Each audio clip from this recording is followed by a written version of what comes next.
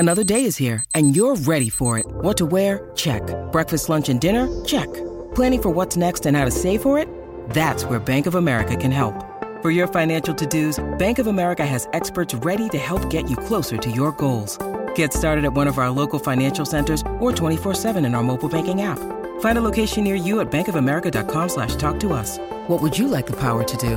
Mobile banking requires downloading the app and is only available for select devices. Message and data rates may apply. Bank of America N.A., member FDIC. Have you say 1300 01 1170. I'm very, very pleased to say that the great man who has been such a staple when it comes to all things round ball here at SEN, he joins us. He is Stan Sport FC host Mark Bosnich. We had Maxi Rushton on yesterday. We've got Marky Bosnich on today. Hello, Mark. Hey, Joel. Hey, Justin. How are you? I've never called you Mark. How are you, Boz? What's been happening? I'm absolutely fantastic. Absolutely fantastic. You guys? We're outstanding, but we'll get better, won't we, Scopey? Yeah, very good show. This is my debut, Boz. I don't know if I can call you Boz straight away, mate. I know. No. I've been listening. I know. Yeah, you're doing a great job. I appreciate it, mate. Thank you. What was your? Tell us about your debut, Boz. My debut. My debut was at age 18 at Old Trafford against a team of the day called Wimbledon, who were known as the Crazy Gang. So it was a little bit of a test from the nerves perspective as well, because from my position, a mistake normally at 99.9% results in a goal.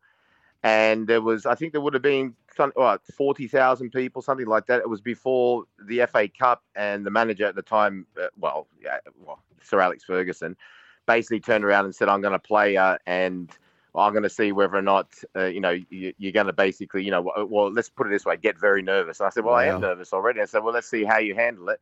So I was very lucky. I took a high ball very, very early, and the game ended up 0-0. So there you go. But Bozza, how does that, like that moment, you go onto Old Trafford, the storied club of Manchester United, the legend Sir Alex Ferguson, and you're a young punk, you're protecting the crown, so to speak. What was that like? and telling your family about it. Now, where were you for this conversation with Sir Alex when all this happened? In his office. I was in his office when that conversation happened, and I rang back in Australia that night, so it would have been early morning in Australia the next morning. And what was that like? It was nerve-wracking. There's no doubt about that. But look, there's very, very few players. I actually can't remember one that I've come across, and the vast majority of the ones that I played with and against were the top players who do not get nervous. There's no problem in having nerves or being scared or afraid. That's no problem. It's what you do that will get you through it, or if you don't, it's what you don't do, really. So everyone gets those nerves. You can talk to people this weekend who have got to do speeches at weddings. Yeah. People will get nerves. And it's like anything as well. The more you do it, obviously, the more comfortable you get. But what I found, as I went through my career, the times then I wasn't nervous and I was like, a little bit lackadaisical. Those are the times that I was more liable to make a mistake. But the initial feeling is absolutely fantastic. But like I said, it happens for everyone and in quite a few walks of life, because there are so many high pressure jobs out there. The difference being in our job in sport, there's a lot of people watching. So the last thing you want to do, and it's a little bit of an advantage it was for me. A lot of people sort of said, oh, you went away so young, you had no family there. And that's true. But from the other perspective, I don't know really how we reacted if all my family were in the crowd. Yeah. I don't know. Maybe it might have went the other way. Hey, Scope, when you think about it, right, for context, so this is an 18-year-old being starting goalkeeper for Manchester United. Could you just imagine today? So Manchester City, probably fair to say, they're the number one Premier League side. Yep. Imagine if there was an Australian who was given their debut this weekend as an 18-year-old as the goal. It's the significance huge, of it all. Huge. Yeah, but well, Boz, I want to cross to you on another story, mate. I was lucky enough to be at a sports luncheon with you back in my playing days. And I heard some great stories, mate. There were some probably not stories you can tell on air here at SEN, but I want to go to a guy called Lionel Messi. So you probably heard of him. Yes. I've seen him in the news recently. Mr. Allocated day for PSG and it ended up on a plane elsewhere. Have you ever read the training schedule wrong, mate, and missed the day by accident? Not by accident. Definitely not by accident, because it would be you'd be fined 2 weeks' wages. So that, regardless of when you're playing, you think the money tap will just stay on forever. Still, 2 weeks' wages is 2 weeks' wages. But there were times I can remember during the season, especially if, for example, if I was injured, and especially with the winter over there, and you know that more than anyone, Justin, because you played over there. When it got so cold that it was actually the manager who would say, listen, just go and take a couple of weeks in Dubai, or just go somewhere where it's sunny, maybe Florida or whatever, just to get away from the place. So, but never, I would say never. And usually when it's that, and I'm assuming here, so I've got to be very, very careful what I'm assuming. But, there's been a lot of stories about Messi coming towards the end of his contract. And there's a lot of stories about him possibly going elsewhere. And one of those options had been Saudi Arabia. So I think that explains the angst from the club, which they've got every right, because while you're still under contract, you're still under contract. I had that experience of Aston Villa when I was coming towards the end of my contract and I was going to be on a free transfer. But you still got to give your very best, because the bottom line is that is the club that are paying you at the time, and it's their club, it's their rules. So you got to give your very, very best. And if their rules state that basically, that you can't go away, then you can't go away. Simple. Yeah, for sure. And considering, a lot of people, even if you're not the biggest football fan, you understand who Lionel Messi is. PSG, there's talks of him leaving next year. There's also, talk about Saudi Arabia. There's also Barcelona, mate. Is there a chance that he has his swan song and finishes back at Barcelona, do you think? Is that a big chance? Oh, I really hope he does. I think that would be an absolutely wonderful story. And I know the Barcelona people have been sending people down here to look at our young talents. I've got very close to them, and you realise when you talk to them how much that club and that whole area means to them. And just listening to them, I was only about a couple of weeks ago during the school holidays, speaking basically, you could say on behalf of Barcelona. I think they dearly love it. But as we know in sport, especially now as well with the wages, they've got to be sensible. And after COVID, they took a massive hit during COVID, as a lot of other the big clubs did as well. And right now as well, the La Liga, for the first time in ages, for quite some time, I think it's the last 4 or 5 years, have basically installed a financial fair play system as well for them, which in the past has never been. So they've got to be making sure that they're underneath a certain cap. I think it's done in consideration of what the type of money that they bring in as well. So there's always those considerations, and that sometimes gets lost when you hear about stories about this or about that or about the other, because this will be his final contract. So, and people can say, all they want, he might have enough, but it might not be him. It might be his agent. It might be that somebody in his family is really struggling and needs to help them. So it's not always just the player who wants the money. Yeah. You mentioned Lionel Messi, and I know this happened a long time ago, but that World Cup final, boys, I don't recall a contest where two heavyweights have been at their absolute clutch best. Lionel Messi, Mbappe, just that I don't recall, Boz. Do you, in any sport, recall a big contest where two big heavyweights were at their absolute clutch best? Well, I have to have a think about it, but I'm sure there's been. There's definitely been in sport over the time. My favourite team, as you know, is the Parramatta Eels. So I always remember Peter Sterling going up against Stevie Mortimer. I remember Brett Kenny going up against Wally Lewis. Excuse me. You remember in boxing, for those who've got long enough memories, Manny Pacquiao taking on Floyd Mayweather Jr., Muhammad Ali, George Foreman. The list goes on there. In our sport, like I said to you, just off the top of my head, not really. The only time was when Messi used to come up against Cristiano Ronaldo, whenever it was a derby between, they call it El Clasico, between Barcelona and Real Madrid, or when Ronaldo was playing for Manchester United against Barcelona. Those were the times where the two players were coming up against each other, and that was up until recently, to be fair. So I think if you go through all sports, you'll always find examples of that. What about Matty Ryan? I see here he snuck through. He has had 4 straight clean sheets. He has. Massive. He has, and that's what. Yeah, massive. That's what we'll be doing tomorrow morning on Stan Sports Live. We've done the Champions League obviously this morning and yesterday morning as well. The first 2 semi-finals, 1-1 Real Madrid, Man City, and this morning Inter Milan, were just too good for AC Milan. And tomorrow is the second and third tier competition. So the Europa League, Juventus will play Sevilla and Roma will play Leverkusen. And the Conference League will have Fiorentina versus Basel. And our game, which we're showing, is the Socceroos captain, like you said, Matty Ryan. His team, AZ Alkmaar, will be playing at the London Stadium against West Ham. And they've had a fantastic season. And so was Matty Ryan with them. They've beaten Lazio. Last time they beat Anderlecht. Matty Ryan was the hero with the 2 penalty saves in the second leg, which took them through. And they're having a really good season. They're 4th in the league in Holland. They drew 0-0 with Ajax on the weekend. They're probably the title's out of their reach. They've only got 3 games to go, and I think they're 7 points behind second place, but they're still within range of third place. And, he's had a bit of a tough time, Matty, trying to get game time before the World Cup. The World Cup was sort of a little bit in and out. He was fantastic in a couple of games, then he made that mistake against Argentina.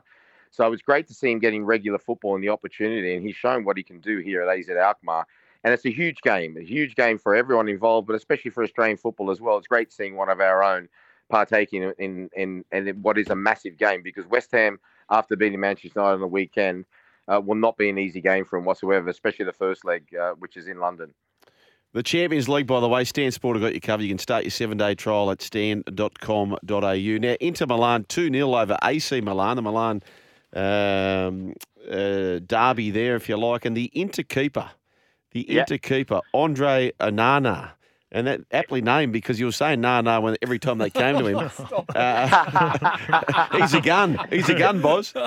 He is a gun, but he didn't have much to do, to be fair, this morning. Inter Milan were fantastic right from the get-go.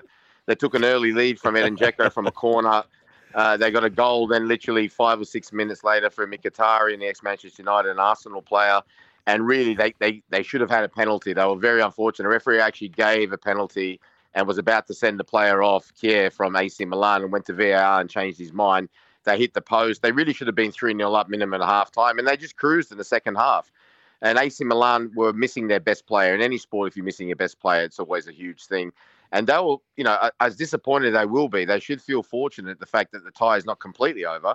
Next week will be the return leg, and you never know, if they get an early goal, and also puts a completely different complexion on the tie.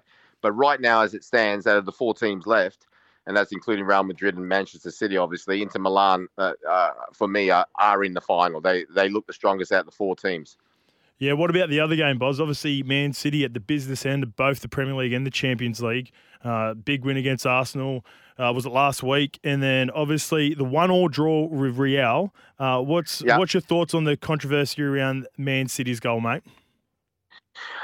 Look, I can understand because obviously I think it was beIN Sports who had it in Qatar when they were doing their live coverage. They had a 3D type of Hawkeye type of thing to prove basically that it was out. It's very difficult. It was very difficult to see from our angle. From our angle, I didn't think it was completely out. But the thing is as well, if you are for VAR, you can only take it back like basically one phase of play. So I don't know whether or not VAR, even if they did turn around and say, well, the ball was out, I don't think they can go back that far anyway. But the bottom line was that neither side deserved to lose. Manchester City, by far the better team in the first half, but then Real Madrid went up the other end and scored as they do. They got so much belief. And then they really, with their home crowd behind them, they really put Manchester City to the sword, you could say, in the first 10, 15 minutes of that second half. But Manchester City showed great character and got their just rewards in the end with that controversial goal. Like you said, the actual goal was a fantastic strike from Kevin De Bruyne. And in the end, like I said, I thought it was a completely fair result. Slight advantage to Manchester City. There's no more away goals, remember? Remember in the past where you had away goals that used to, well, it didn't count double literally, but it was like it counted double. Yeah, and there's no more UEFA took the away goals away last season, and I think it's been a great move. So all to play for. Last season they beat Real Madrid 4-3 in the first leg of the semi-final at the Etihad Stadium.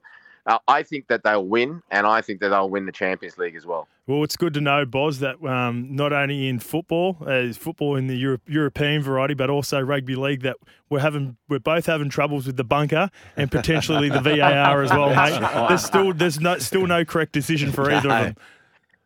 Well, they get the majority right in our game.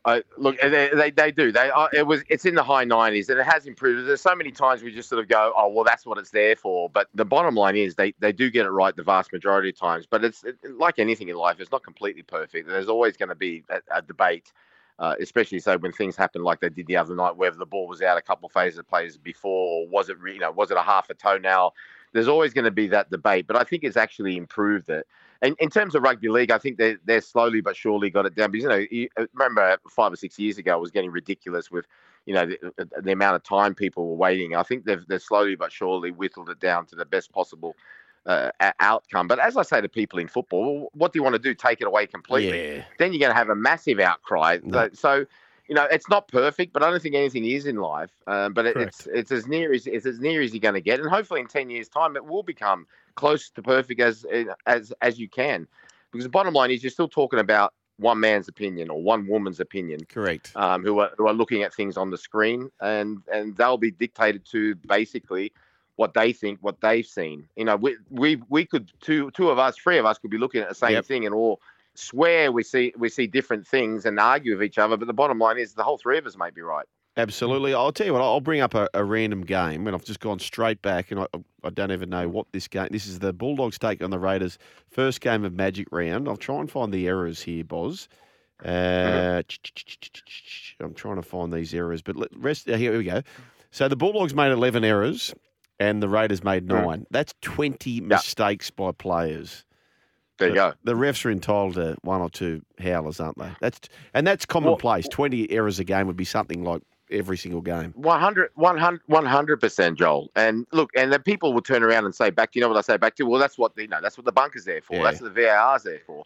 But then sometimes, even in the VAR stroke bunker room, sometimes they might, because some things are just that close. But I actually think, and in view of what happened to that referee Coda in the National Premier League here in New South Wales, the soccer league, he had his jaw broken in 3 places. And my feeling is that all of us, whether it be on TV as a pundit, on radio, top level players, look, we all lose our temper every now and then. But if you look back, right, very rare after you've lost your temper that you actually go, yeah, I did the right thing. Yeah. So I think all of us have got a bit of a responsibility to show a little bit more respect to the officials, because I think it does filter down. Now, I don't think anything. Well, I hope to God anything won't happen like it happened in that NPL game, that National Premier League game, where the guy was basically beaten up and had his jaw broken 3 places. But I think one thing can lead to another. And you know what? You talk about role models and all that. And I was the same. I used to always say, look, don't use me as a role model. Use your mum and dad. But